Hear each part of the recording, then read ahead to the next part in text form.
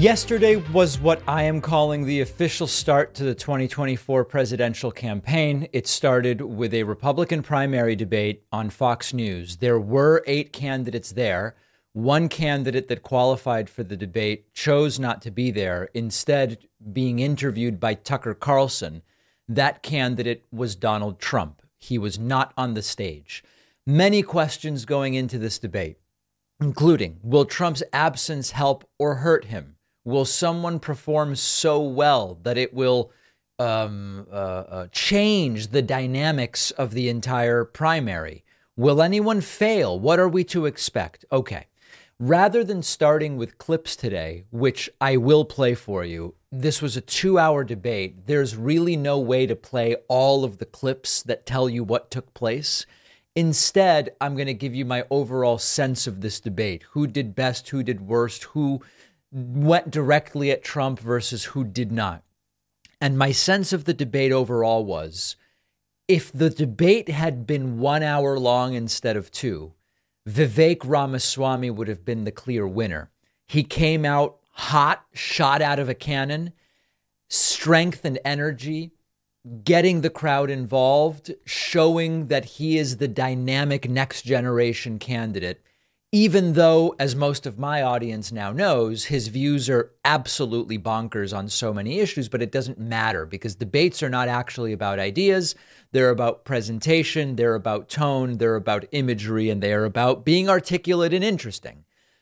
However, in the second hour, it didn't go so well for Vivek. And Nikki Haley made him look very silly on foreign policy. Probably Vivek's weakest area. Nikki Haley actually having a pretty solid debate at the end of the day. There were 3 candidates that were essentially non-factors. Doug Burgum, Asa Hutchinson, and Tim Scott, essentially non-factors. They didn't get to speak much when they did.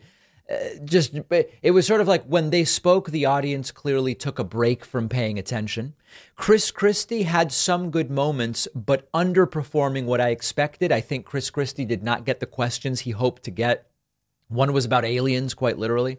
And at other moments, I think the questions did not really set up Chris Christie to do well. He seemed a little bit confused at different moments. So I expected Chris Christie to do really well. He did fine, but not as well as I would have guessed.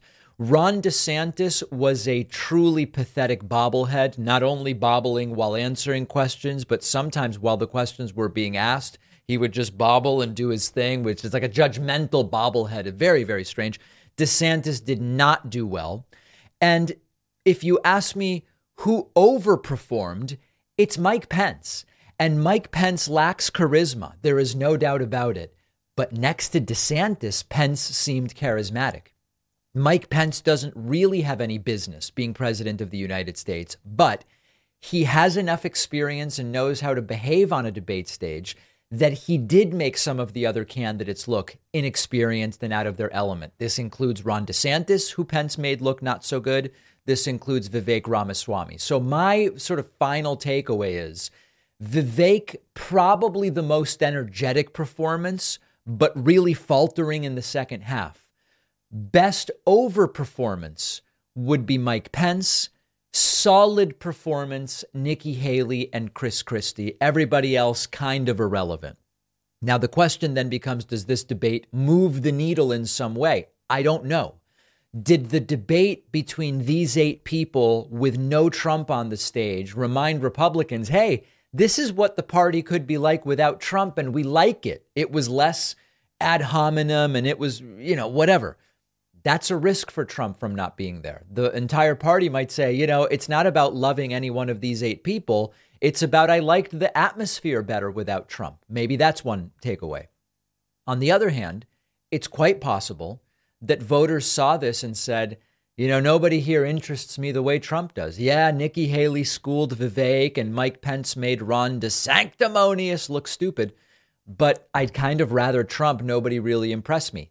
We don't yet know because it's an empirical question. What will be the impact on polling of this debate? By next week, we will know. We don't know today.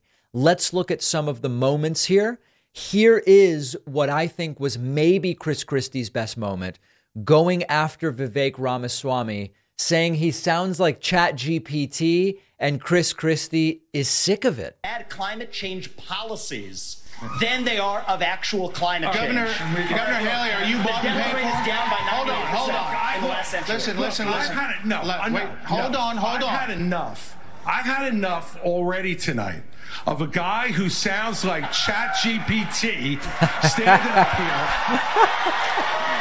And the last person in one of these debates, Brett, who stood in the middle of the stage and said, "What's a skinny guy with an odd last name doing up here?" was Barack Obama, and I'm afraid we're dealing with the same type of amateur standing on stage tonight. Come over and give me a hug. Give me a hug just like you did to Obama. The same type of amateur. So listen, it is apparently true that Vivek Ramaswamy very close to plagiarized that line about being a skinny kid with a weird last name or something from Barack Obama. We'll look at that on the bonus show. But that was not a particularly great moment for Vivek Ramaswamy. Mike Pence calling him a rookie and getting jeered. Now is not the time for on-the-job training. We don't need to bring in a rookie. We don't need to bring in people without experience. We need to bring Now, I do want to say something. On the one hand, Vivek Ramaswamy took a lot of heat. However, there is a world, particularly among those who like Vivek, and again, they like him already, so does it move the needle? But there is a sense, you could argue, that if all of these establishment politicians are going after Vivek, they must see him as a threat. And that may actually raise his cachet and interest Republican voters in him. Mike Pence did crush Ramaswamy on the issue of Putin, but so did Nikki Haley. And arguably, Nikki Haley's best moment was during a tense exchange with Vivek Ramaswamy, where she really exposed him as totally in above his head. They need to know the difference between right and wrong. They need to know the difference between good and evil. Right. When you look at the situation with Russia and Ukraine, here you have a pro-American country that was invaded by a thug. So when you want to talk about what has been given to Ukraine, less than 3.5% of our defense budget has been given to Ukraine. If you look at the percentages per GDP, 11 of the European countries have given more than the U.S. But what's really important is go back to when China and Russia held hands, shook hands before the Olympics, and named themselves unlimited partners. A win for Russia is a win for China. We have to know that. Ukraine is the first line of defense for us. And the problem that Vivek doesn't understand is he wants to hand Ukraine to Russia. He wants to let China eat Taiwan. He wants to go and stop funding Israel. You don't do that to friends. What you do instead is you have the backs of your friends. Ukraine is the front line of defense. Putin has said, once Russia takes Ukraine, Poland and the Baltics are next. That's a world war. We're trying to prevent war. Look at what Putin did today. He killed Prigozhin. When I was at the UN, the Russian ambassador suddenly died. This guy is a murderer, and you are choosing a murderer over a pro-American country. This is super strong by Nikki Haley, and Vivek doesn't help himself with his response. First of all, Mr. Ramaswamy, you have 30 seconds. Mr. DeSantis, Nikki, I wish you well in your future career on the boards of Lockheed and Raytheon. I'm not on but the fact of the matter, Boeing came off of it, but you've been pushing this lie. You've been pushing this lie all week, Nikki. You want to go and defund Israel? You want to okay, let me address that. I'm glad you brought that up. I'm going to address each of those right now. This is the false lies of a professional politician. There you have it. So the reality is, America less safe. You have no foreign policy experience, and it shows. And you know what? The foreign policy experience that you all have. So listen, I know that there is a world in which you can just say, this is kind of a wash. They were yelling over each other. But Vivek really did not have any substantive response to Nikki Haley's criticisms, to the extent that this is the bar that's been set for these debates, which, believe me, is quite low. And that was arguably Nikki Haley's best moment and one of Vivek Ramaswamy's worst. As far as Ron DeSantis goes, DeSantis, even stealing Trump's catchphrases. Somebody like Fauci and coddle him. You bring Fauci in, you sit him down, and you say, Anthony, you are fired. Yeah, I mean, again, the Trump lines to try to get yourself to defeat Trump is all very, very weird. Here's Vivek Ramaswamy getting a big applause line, going after the others for being sort of enamored with Zelensky. I would have support in China to be able to take China and do what we need to do with China. Mr. Ramaswamy, you would not support an increase of funding to Ukraine? I would not. And I think that this is disastrous, that we are protecting against an invasion across somebody else's border when we should use those same military resources to prevent across the invasion of our own southern border here in the United States of America. We are driving Russia further into China's hands. The Russia-China alliance is the single greatest threat we face. And I find it offensive that we have professional politicians on the stage that will make a pilgrimage to Kyiv, to their Pope, Zelensky, without doing the same thing for people in Maui or the south side of Chicago or Kensington. I think that we have to put the interests of Americans first, secure our own border instead of somebody else's. And the reality is, this is also how we project strength by making America strong at home. Thank you. We're going to go. All right. So, Vivek, I believe, is completely wrong on his foreign policy views, but he was at least forthright and strong as far as that's concerned.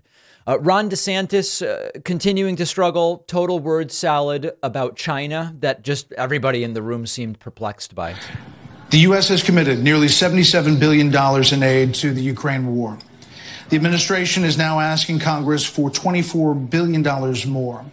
Regardless of that, the specifics of that plan, is there anyone on stage who would not support the increase of more funding to Ukraine? We would not support it. Europe needs to step up. I mean, I would have Europe step up and do their job. Mr. Ramaswamy, but you're saying you would not too, Governor DeSantis? I will have Europe pull their weight. Right now, they're not doing that. Would not support, and I think we need to do. And I think our support should be contingent on them doing it. And I would have support in China to be able to take China and do what we need to do with China. I would have support in China to be able to take and be able to do what we need to do with China. Not exactly a coherent vision.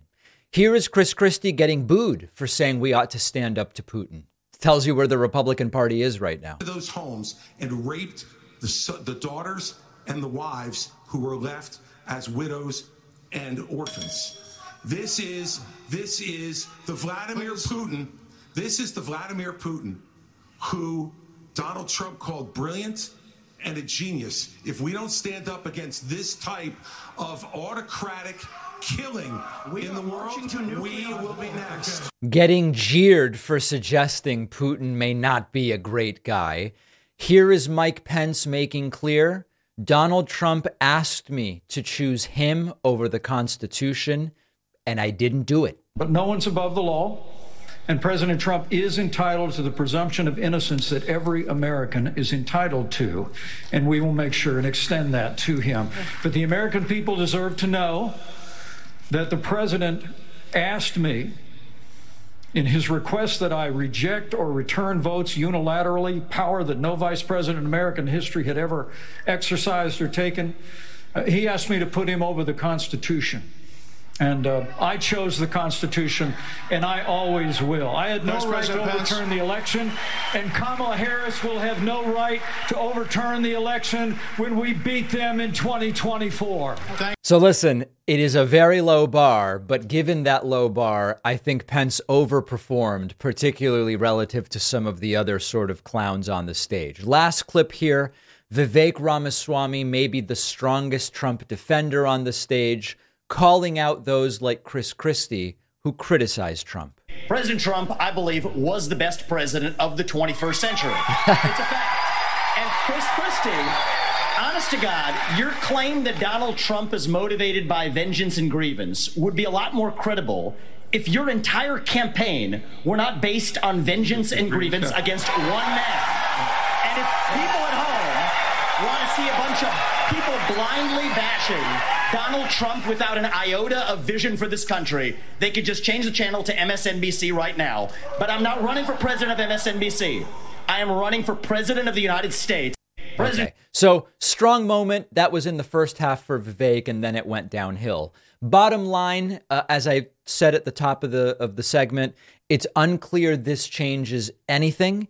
but some interesting performances, some non-performances. And the way I would sum this up is mostly a contest to see who is the craziest candidate. That was the real competition. Donald Trump was not at the first Republican debate. Instead, he participated in a pre-recorded interview with Tucker Carlson, which was published to the platform formerly known as Twitter at the exact same time that the debate started, 9 p.m. Eastern time last night. It was a farcical interview with a depressed-seeming Donald Trump, clearly feeling the pressure from the multiple indictments. He will be arrested today in Fulton County, Georgia. And this, I know it sounds like a joke. It sounds like a joke. But Trump brought up the issue of water pressure and plumbing with Tucker Carlson. Have you ever seen a president so obsessed with toilets and shower heads and water pressure? And Tucker almost seems a little bit confused by it. Wait, they have sinks where no water comes out? Sure, you have restrictors. When I say no water, very little water. You want to wash your hands, right? Yeah. And you've seen this, and you turn on the sink and it's very little. Or you want to wash your beautiful hair, right? And you're standing under a shower. And the suds never go. The water comes out very slowly. I'm sure you've seen this. It usually takes place in new hotels and new homes. Yeah, you take a drill and take the they have limiter out. Well, you can, but now they make it so you can't do that so easily. They have a restrictor. It's called a restrictor, and it restricts the water from coming out. So I ended all of that, and you have to see these, they let the water come out. There you go. Trump is very much against restricting water pressure, and everything about this is indistinguishable from parody. Trump obsessed with water heads, water flow, and all this stuff. Tucker doing his confused face like, wait, there's sinks with no water? What do you mean, sir? And this really set the tone for the entire interview. Tucker Carlson asking Trump, do you think Jeffrey Epstein actually killed himself? And here is Trump weighing in, but also not really weighing in. Do you think Epstein killed himself sincerely? I don't know. I will say that, he was a fixture in Palm Beach. Yeah. I don't know what Barr said about it either. I have no idea what he said. What did he say? He killed himself, probably? He said he killed himself and that they were going to do this investigation. They never did the investigation. It's never been public. Well, and they hid it. And, why are they doing that? And clearly Barr knew. But why would Bill Barr be covering up the death of Jeffrey Epstein? Bill Barr didn't do an investigation on the election fraud either, okay? He said he did, and he pretended he did, but he didn't. McSwain, the U.S. attorney in Pennsylvania, Philadelphia, said Barr just wouldn't let him do it. It was crazy. So as you can see, really hitting all of the important issues with this low energy, low mood, depressed Trump, water pressure, and Jeffrey Epstein. And this actually came up again with Tucker saying, do you think it's possible that Jeffrey Epstein was killed and did not take his own life? Do you think it's possible that Epstein was killed? Oh, sure, it's possible. I mean, I don't really believe. I think he probably committed suicide. He had a life with, beautiful homes and beautiful everything, and he all of a sudden he's incarcerated and not doing very well. I would say that he did, but there are those people. There are many people. I think you're one of them, right? But a lot of people think that he was killed. He knew a lot on a lot of people. He was killed. You think so? I think the closer you look, I'm not a conspiracy person at all. No. I believe everything. He's only promoted 12 different conspiracy theories in the last year. I mean, he's not a conspiracy person at all. Eventually moving on to something marginally more substantive, Tucker Carlson asks Trump whether he thinks we're moving towards civil war. I'm trying to parse Trump's answer here. He definitely doesn't say no. Legally. Do you think we're moving towards civil war? There's tremendous passion and there's tremendous love. January 6th was a very interesting day because they don't report it properly. I believe it was the largest crowd I've ever spoken before. And some of the crowds I've spoken before. And like July 4th on the mall, I think they had 1 million people there. They did not. But I think that the biggest crowd I've ever spoken before was on January 6th. And people that were in that crowd, a very, very small group of people, and we said patriotically and peacefully and patriotically, right? Nobody ever says that. Go peacefully and patriotically. But people that were in that crowd that day, very small group of people went down there, and then there are a lot of scenarios that we can talk about. But people in that crowd said it was the most beautiful day they've ever experienced. There was love in that crowd. There was love and unity.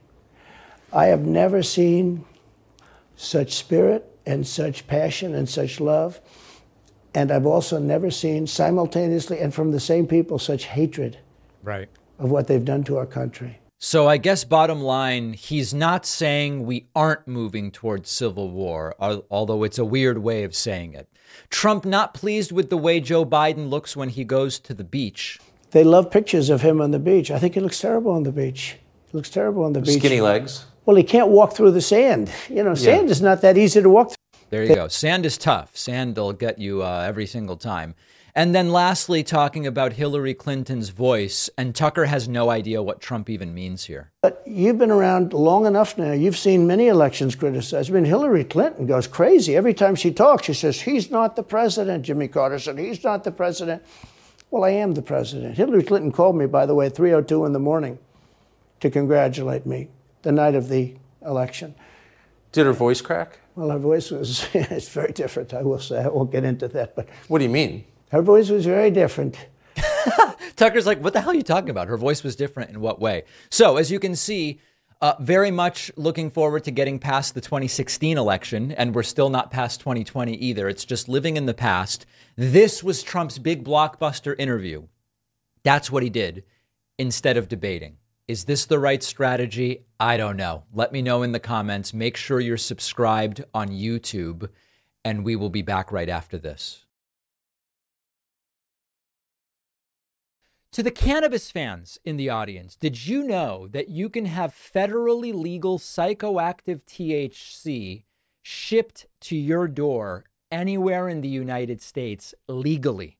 Our longtime sponsor, Ounce of Hope, is offering you 20% off all of their cannabis products like CBD, Delta 8 THC, Delta 9 THC when you go to ounceofhope.com and use the code PACMAN. They have everything from flour to soft gels, THC-infused edibles, gummies, Rice Krispie treats, honey, cookies, caramels, chocolate bars.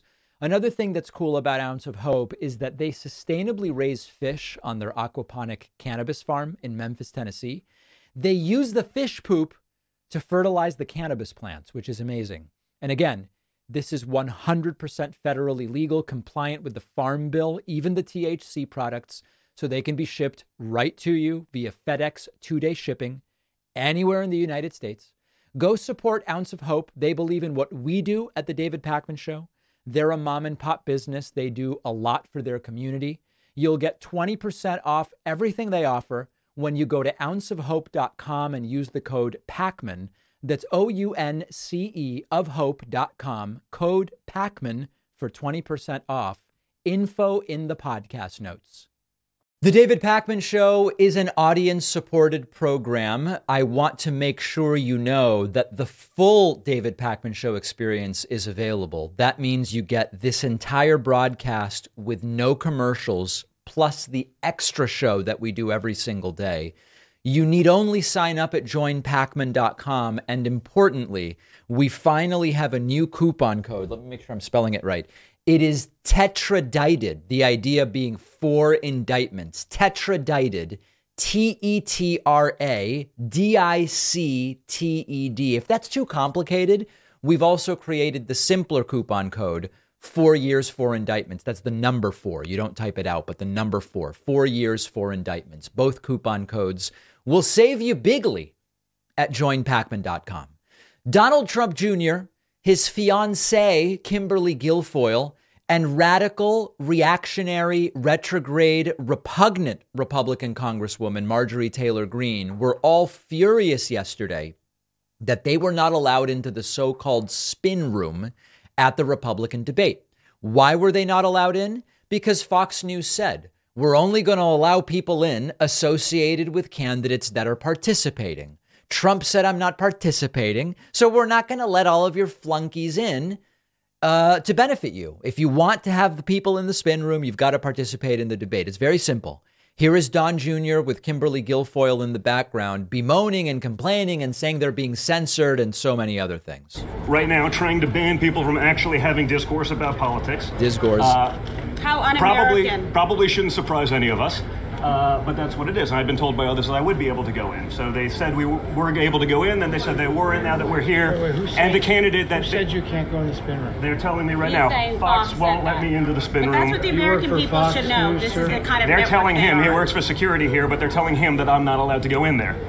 Because the candidates that they've been boosting while simultaneously trying to cut down Trump. Remember, it's not about boosting or cutting down Trump. Trump's not participating in the debate. The point of the spin room is to have people there arguing that the performance of the person they support was good. And Trump didn't perform. He wasn't there. So why would the spin room people be in? It doesn't make any sense. And then Marjorie Taylor Greene as well, saying that it is an issue of censorship. Listen to this. Go ahead and let you know, and for the audience listening, they just blocked us out. Oh. They would not allow myself, Matt Gaetz, any other Trump surrogates to go into the spin room.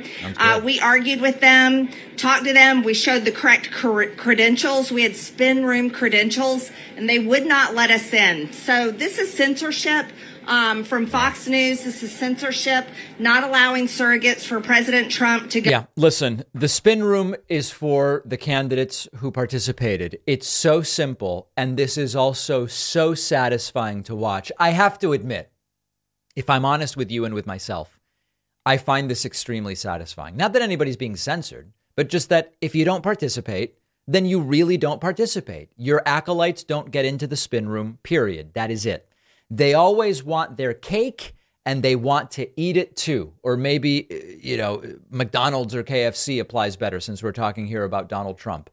You didn't go, so your flunkies don't get in. Maybe Trump will show up to the next debate. We will see. I want to briefly address a really good article written by Ronan Farrow about relatively new Twitter owner, now called X, Elon Musk.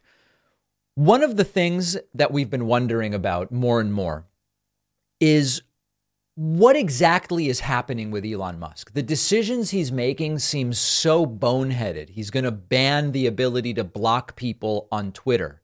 The entire Twitter Blue fiasco. All of these decisions seem so harebrained that we're left to wonder, is he deliberately trying to tank it for some reason?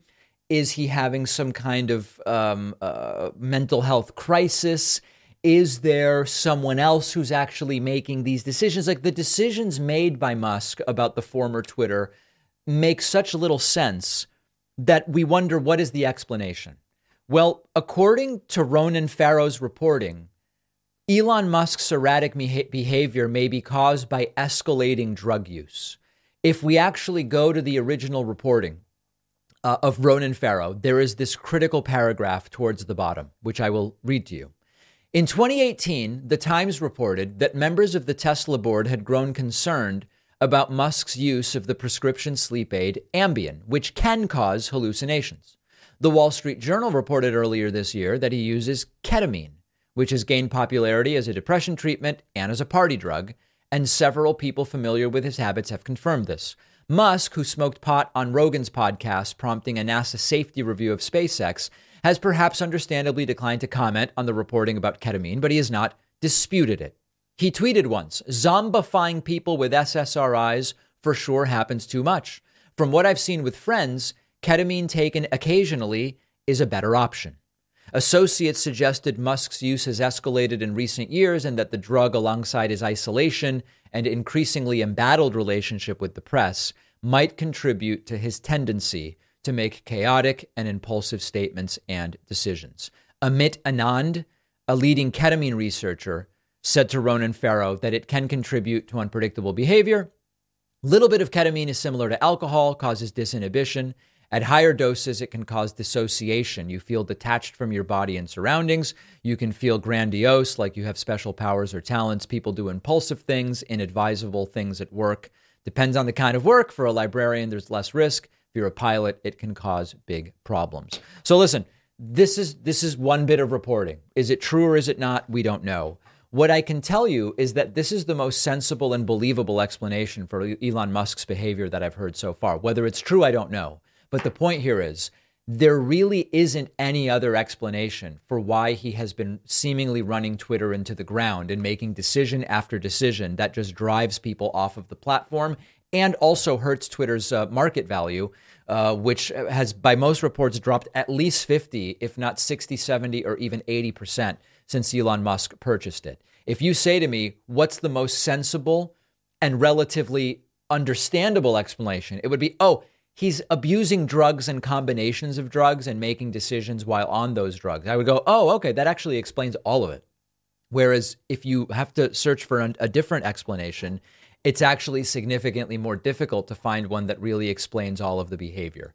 At some point, maybe we will learn more about it, but as the case stands today, Twitter, or X as it is now known, increasingly desolate, increasingly pointless, to the point where we at the show and so many of our viewers who contact me say, I'm just kind of off of it. I didn't leave. I didn't cancel my account. I don't see anything interesting on it, and I have no interest in trying to be interesting on the platform. Where will Twitter be in another year? I don't know. Let me know what you think in the comments. Staying properly nourished is just so important to feeling your best every day. Our sponsor, AG1, makes it so simple. Just a single scoop of AG1 a day. You get 75 high-quality vitamins and probiotics from whole food sources. You're covered for the day. Half of Americans are deficient in vitamins A and C and magnesium. Not everybody has time to perfectly plan every meal. And I don't know that any of us want to be spending a whole bunch of money on endless different vitamins and supplements. AG1 just simplifies it, and it's more cost effective. I take a single scoop of AG1 in the morning before my coffee. Tastes great with water, but you can mix it, quite frankly, into anything you want. With that one scoop, I'm covered for the day, getting everything I want. It's easy, and it's a simple routine that works. Go to drinkag1.com/Pacman to get 5 free travel packs of AG1 plus a free 1-year supply of vitamin D. That's drinkag1.com/Pacman. The link is in the podcast notes. Today, we're going to be speaking with Alyssa Quart, who's the executive director of the Economic Hardship Reporting Project and also author of the book Bootstrapped, Liberating Ourselves from the American Dream. Alyssa, it's so great to have you on. You know, I think many in our audience will understand this idea of bootstrapping, pulling oneself up by the bootstraps. The idea is, while it may be an impossibility according to mechanical physics to pull oneself up by their own bootstraps, it's the idea of taking responsibility for your situation, the idea of deciding that you're going to improve your circumstances for yourself. And it can be very motivating in some sense, but it also has been used to sort of blame the poor for their circumstances, to blame those in less than ideal circumstances for the circumstances in which they find themselves. Can you talk to us a little bit about where this concept came from and originated? Yeah, it's so funny that we're talking today, and it's right after the first Republican debate, and it was just teeming with mentions of, I did this myself, Tim Scott, what's his name, the new Vivek Ramaswamy? Yeah, who is really arguably did not have anything to do with bootstraps. He was born on third base, etc. But they kept kind of hearkening back to this mythos as a way to puff themselves up and make themselves into the deserving candidate. And it's because it worked for Donald Trump in part. Again, another false bootstrapping narrative. But yeah, the secret of the bootstrap idiom is that it didn't mean that at all. It started out as an absurdity. They described a farmer trying to pull himself up by his bootstraps. He was like the town fool. And they described it, this is like in the 19th century, and they described an inventor who was kind of quixotic and in the Midwest. And again, he was completely, it was pulling himself up by his bootstraps. It's like tilting at windmills. And then over time, this idea that somehow you could pull out your boots on and then pull yourself up, which is the paradox that's actually being asked of us, right? An impossible paradox in this country. Becomes normalized and becomes something that we aspire to. And what's interesting, because I looked at a lot of these figures of speech. Horatio Alger's story, pulling yourself up by your bootstrap, meritocracy also did not mean what we think it means. Coined in 1958, it was actually seen as another kind of almost impossible dream. It wasn't seen as a goal, and it just sort of interested me that we, of course, these American idioms begin as jokes.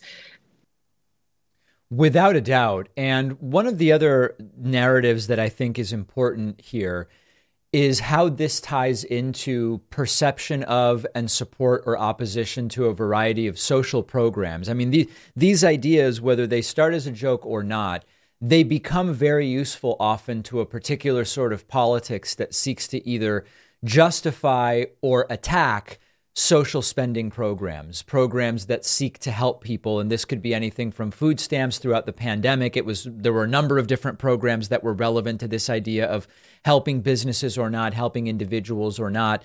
Part of this seems to be also the implicit criticism that if you've received help, that is a less valid way of achieving. Is that also an element to this? Oh, absolutely. It's a very punitive framework. And I'm glad you brought up the pandemic era programs, because things like the child tax credit or like the PPP loans or, the Rescue Act and the relaxed so-called standards for Medicaid and food stamps, which allowed people to stay on the rolls, allowed people to get food stamps when they needed them. They had amplified budgets during the pandemic. They've now been kind of cruelly cut back. I actually was just talking to someone in San Francisco who is starving because they can no longer get enough food stamps, and they're disabled as well. And that is the kind of punishment that comes with this expectation that we're supposed to do this on our own. And those brief moments like the pandemic, like the 1930s, WPA and other social programs of the New Deal that gave people what they needed without guilt and shame. To me, those, I know that we can't always sustain them economically, but I think the spirit of generosity and the general impetus, including things like UBI, which the technology crowd likes, that should be a focus. That should be a focus for keeping people whole, especially as we're going to see, AI and robots supplanting a lot of us. We really need to think about how do we keep a baseline. But first, we have to get rid of some of these ideological carapace where we humiliate people around not doing it themselves. I mean, the truth of the matter is none of us really do it ourselves. And I can get into that. I mean, from infancy on, we are dependent on others. Yeah, so I've talked about that a lot. The idea that sometimes I'll even be interviewed about my show and people will say, wow, it's incredible how you've really built this thing completely by yourself, right, sort of thing. And I'll think to myself there was a combination of initiative as well as timing and sort of odds. But there's also the fact that I had a couple of years, thanks to living at home and parents who were stable, to just kind of try this out before I had to get a real job. That's a circumstance beyond my control, where if I had to get a full-time job right out of grad school, or even just skipped grad school and gotten a full-time job right out of undergrad, I wouldn't have been able to do this. The fact that YouTube developed and existed and provided a place to host video files, which previously would have cost an insane amount of money. But even beyond that, employees who went to public universities, who now work for me, whose educations were subsidized by taxpayers. All of these different things, it's so hard to even, it seems silly almost to feel like you've bootstrapped or done it all yourself when you really think it through. Yeah, and if you see people like Elon Musk, who, the federal government for Tesla and other products gave them, research and development grants. State of California gave them tax breaks. It just that's just at the top. But there's so many of us, who walk on city streets and drink clean water and are dependent on, as you said, schooling. Who dependent on people fixing the motorways. Depending on a range of services that and also just dependent on the people in our social milieu, that even people who imagine they're doing it on their own are like dependent on their wives or their partners' daycare for their kids, and daycare providers if they're paying for that. And I think there's a lot of hidden and invisible labor that gets kind of deleted, as somebody put it, one of my sources, invisibilized, which I sort of love the rawness of invisibilized by some of these storylines that we're telling ourselves in this country. And it deletes people. It deletes what they call in business also externalities, right? Which is like all the things, including things like, infrastructure, tax breaks that have allowed some of these people who claim to do it on their own to thrive. And also their workers, let's put it that way. I mean, I'll never forget Michael Bloomberg when he was on, this was another Democratic debate with Bernie Sanders. He said, I did this, I built this company by myself. And Bernie Sanders said, I think your employees would be very surprised.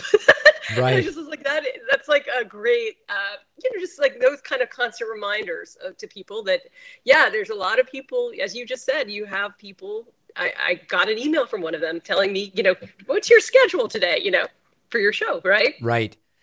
What importance do you place on the personal hypocrisies of folks that are involved with these stories? I mean, just to give a couple of examples, you talked about Trump, who started his business with a small loan of $1 million from his dad, as he famously said. But like Ayn Rand, for example, who received benefits from many of these programs while advocating for self-sufficiency and against them and self-reliance, et cetera, and, fill that in with 1,000 other stories in between. What level of importance or significance do you place on the personal hypocrisies of some of those who advocate for these types of thinking?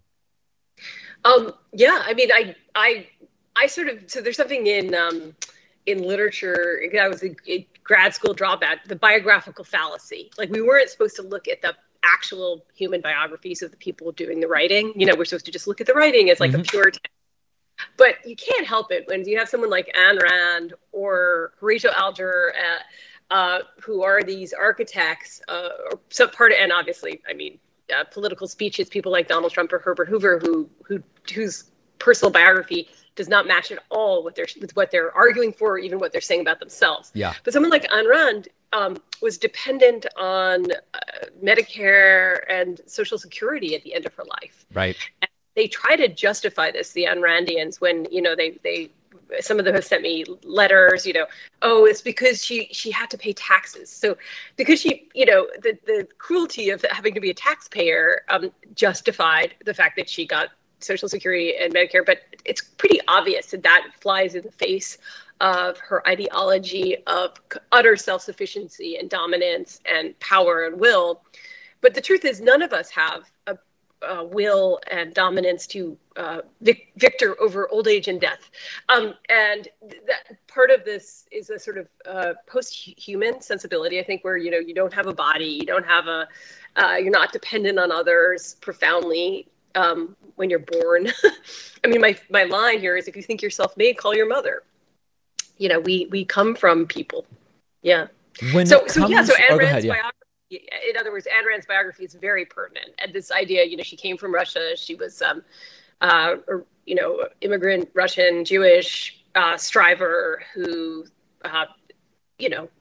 really reacted badly. I think it was to the first revolution, the first communist revolution, when her family left, and then became, this very strident and extreme capitalist. And the fact that she was allowed to immigrate as a white immigrant in the 20th century is sort of, again, one of those externalities. Like, well, that happened. You came to a country that permitted you to become yourself. And yet that's a form of care, right? That we have to acknowledge as well. When it comes to making the empirical case against some of these ideas, one sort of package of statistics that's often cited is about mobility, and that those who are born into poverty are statistically very unlikely to leave it. And, you often hear stories of celebrity and athletic performance. But like when you talk about big picture, it is true that you are far more likely to live and remain in poverty if you were born into a poor family. And conversely, that you're quite likely to stay wealthy if you're born to a wealthy family. And that would seem to be a relatively open and shut case, but it's not accepted as such by all. Can you talk a little bit more about making the empirical case for this self-made ideology sort of not matching reality? Yeah, I actually think it matched more in the earlier part of the century. So, one of the reasons why people like Ayn Rand might have had traction then wasn't just that people were pitiless, but that there were immigrants who were making it more easily. And there's a famous study by Raj Chetty and other scholars, I think they were all Harvard affiliated, that people born in 1940 had a 92 or 93% chance of excelling beyond their parents. And people born in the 80s had a 50% chance. So that's like a pretty striking shift in mobility numbers. And there's loads more, mobility if you're a parent, mobility if you're a American of color, a woman of color, all this is not what we've been promised and what this story would describe. There are a lot of blocks on things like mobility, which is an opportunity, which isn't to say that talent doesn't matter. So I feel like that's often the pushback to this, like, but there are people who are objectively gifted and they work really hard and they put their butt in the chair and they achieve these things. I'm like, yeah, that's great, but I do think we need to think about the obstacles for many people from having that possibility, right? And celebrating when people can achieve this. My organization, EHRP, Economic Hardship Reporting Project, we had a series of articles about people who, I think it was called like the person who said yes, like people who guy was formerly homeless and he's a fellow at EHRP. He's a wonderful writer and a journalist, and he found a mentor who said yes, who helped him. And that was talent, and that meant that was opportunity. That was actually also like a university that gave him, a safe haven, right? So that, talk about externalities, that was an externality there, right? That actually did make a difference.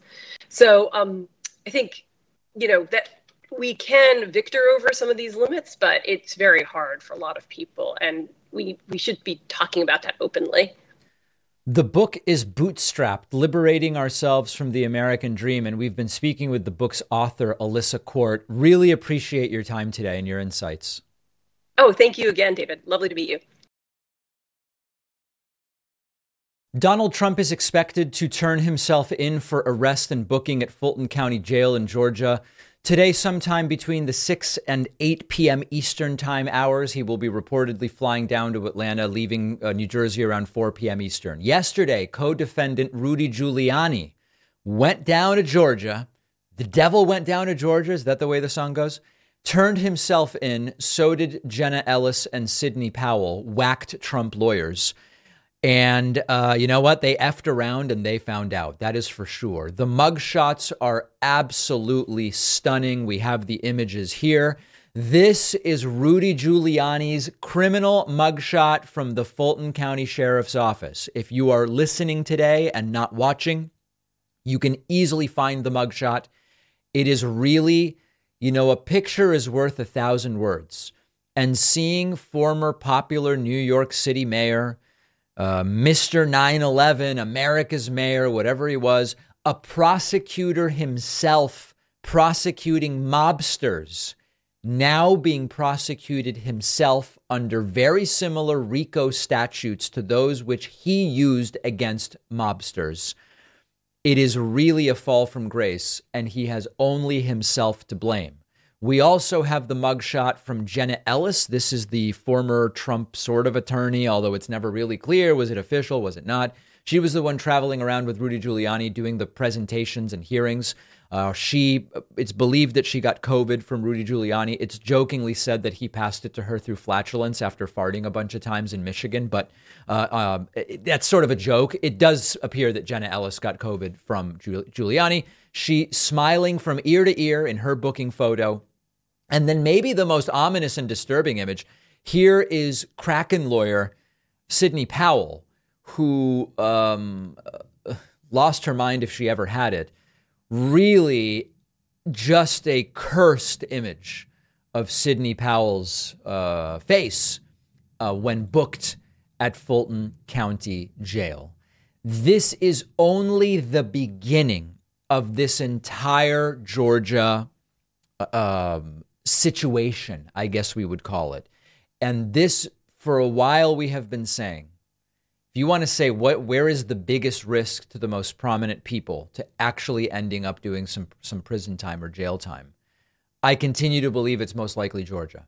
The second federal indictment certainly brings with it serious charges and the possibility of jail time. Giuliani not indicted there, Ellis not indicted there, Powell not indicted there. And this is yet another reminder that for all the times that these lawyers want to say, these indictments prove that our First Amendment rights have been taken away, attorney-client privilege has been violated and thrown in the trash, or whatever the case may be. This is about participating in criminal conspiracies with your client. That is not protected by attorney-client privilege. It is not a First Amendment issue, period. We have said this time and again, and that is indeed where we are today. Now let's talk a little bit more specifically about Rudy Giuliani's appearance down in Georgia. We're going to look at a little bit of video here of Rudy Giuliani turning himself in down in Georgia yesterday in advance of Donald Trump surrendering today. It really did become one of these media sideshows, tracking Giuliani out of his car and at the jail and trying to interview him and so on and so forth. Rudy Giuliani taking a page out of Trump's notebook and attacking prosecutor Fani Willis, saying really the wrongdoing here, it's not any of the co-defendants against whom there's evidence. The real wrongdoing was the prosecutor, Fani Willis. Here's Rudy Giuliani speaking after his surrender yesterday. Fani Willis will go down in American history as having conducted one of the worst attacks on the American Constitution ever. And as you can see, Rudy almost in tears. When this case is dismissed, she has violated people's First Amendment right to advocate the government, to petition the government for grievances, like an election they believe was poorly conducted or falsely conducted. People have a right to believe that in America. Biden and the Biden state doesn't have a right to tell you what the truth is. And number two, and I will tell you, if you need to know what this is all about, the FBI stole my iCloud account. And this is really about iCloud. I went and stole it the day that I began representing Donald Trump 4 years ago. They gave it back the day after I represented Donald Trump. Mr. Mayor, so for all that time, the federal government was spying on Donald Trump and his lawyer. I am being indicted because I'm a lawyer, as is Mr. Mayor, Professor and everyone else. Mr. Mayor, last month. Why do we Mr. Mayor, right here. Mr. Mayor, you effectively Mayor, will you be here tomorrow? Oh, by the way, you're wrong. I didn't do that. I entered into a stipulation for the purposes of that case to move on. I specifically says I do not in any way admit the truth of those allegations. Those allegations are totally false. You did not. Do you still believe the election was rigged, Mr. Giuliani? That is absolutely wrong, and you're lying, as you often do.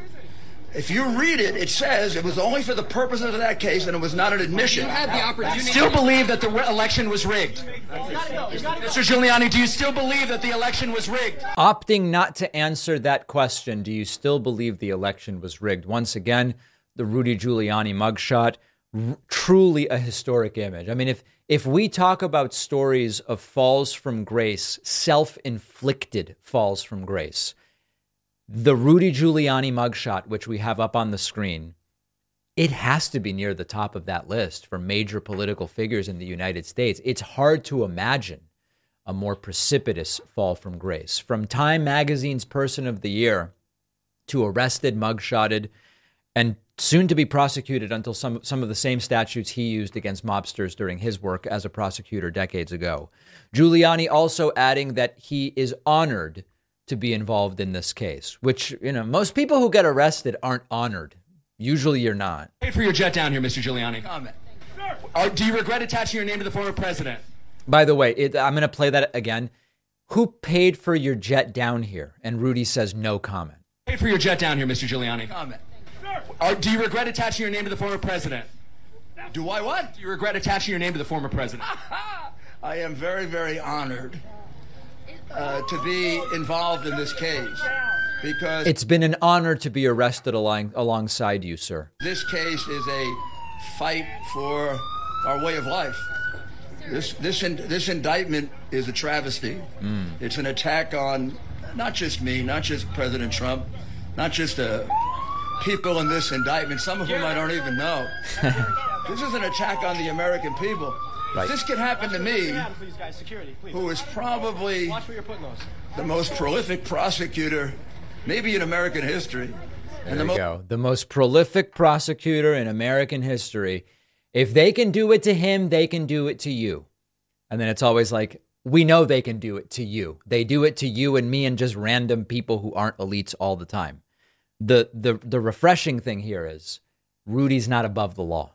Trump is not above the law. All right. So we are going to be live today starting at 6:15 p.m. Eastern time with Donald Trump's fourth arrest. He will be booked at Fulton County Jail in Georgia. I hope some of our new viewers who found us last night will be joining me, and we will see you then. But this is the beginning of a long saga, and we have not heard nearly the end of any of these stories. We have a voicemail number. Leave me a voicemail if you have something to say. The Eggman called in with a pretty astute observation about last night's Republican presidential debate. Listen to this. Hey, Dave, just an observation here. I think Mike Pence has a million times better personality and is way more likable than DeSantis. How messed up is that? Shalom. Yeah. The Eggman's absolutely correct. One of the big takeaways I had yesterday was even with all of the debate prep, DeSantis still couldn't behave like an even seemingly normal person. On the other hand, and very interestingly, Mike Pence did better than I expected. I didn't like, obviously, the things that he said. I found it kind of vile when he regularly invoked God in justifying policies and religious texts. Yeah, I'm not into any of that. But Pence didn't do his best. The guy's kind of a wet blanket, but he did seem more dynamic, charismatic, and connected to the subject matter than DeSantis, who just seemed to be basically reciting canned speeches and not doing so in a particularly engaging or articulate way. So I agree with the Eggman. DeSantis made Pence look charismatic and likable, which is a really difficult thing to do. We have such a great bonus show for you today. Oh, the bonus show where you want to make money, but everybody else that makes money to fund themselves is bad. Scientists now say that a Mars settlement of humans could be started with just 22 people. The United States will be the first nation to land an astronaut on Mars. Yeah, no, Mars, not Nars. Why 22? It's super interesting. We're going to talk about that on the bonus show. I will discuss the allegation that Vivek Ramaswamy plagiarized from Barack Obama yesterday during the debate, when he talked about a skinny young guy with a weird last name or something like that. We're going to talk about it. What did Obama actually say in his speech? How does it compare? And lastly, this is very interesting. MAGA people are hesitant. Some MAGA people are hesitant to go to Trump's arrest tonight because they believe it is a setup. They believe that authorities are setting up to entrap them and I don't know what else. Where are they getting this idea? And needless to say, is it smart of them to stay the hell away from the jail? All of those stories and more, I will talk to you about on today's bonus show. Get the bonus show by becoming a member. Get the full membership experience and know that you're supporting independent media. JoinPacman.com is the place to sign up. You can use the coupon code TETRADITED or 4 years for indictments. Both new coupon codes referencing Trump's fourth arrest. I will see you then.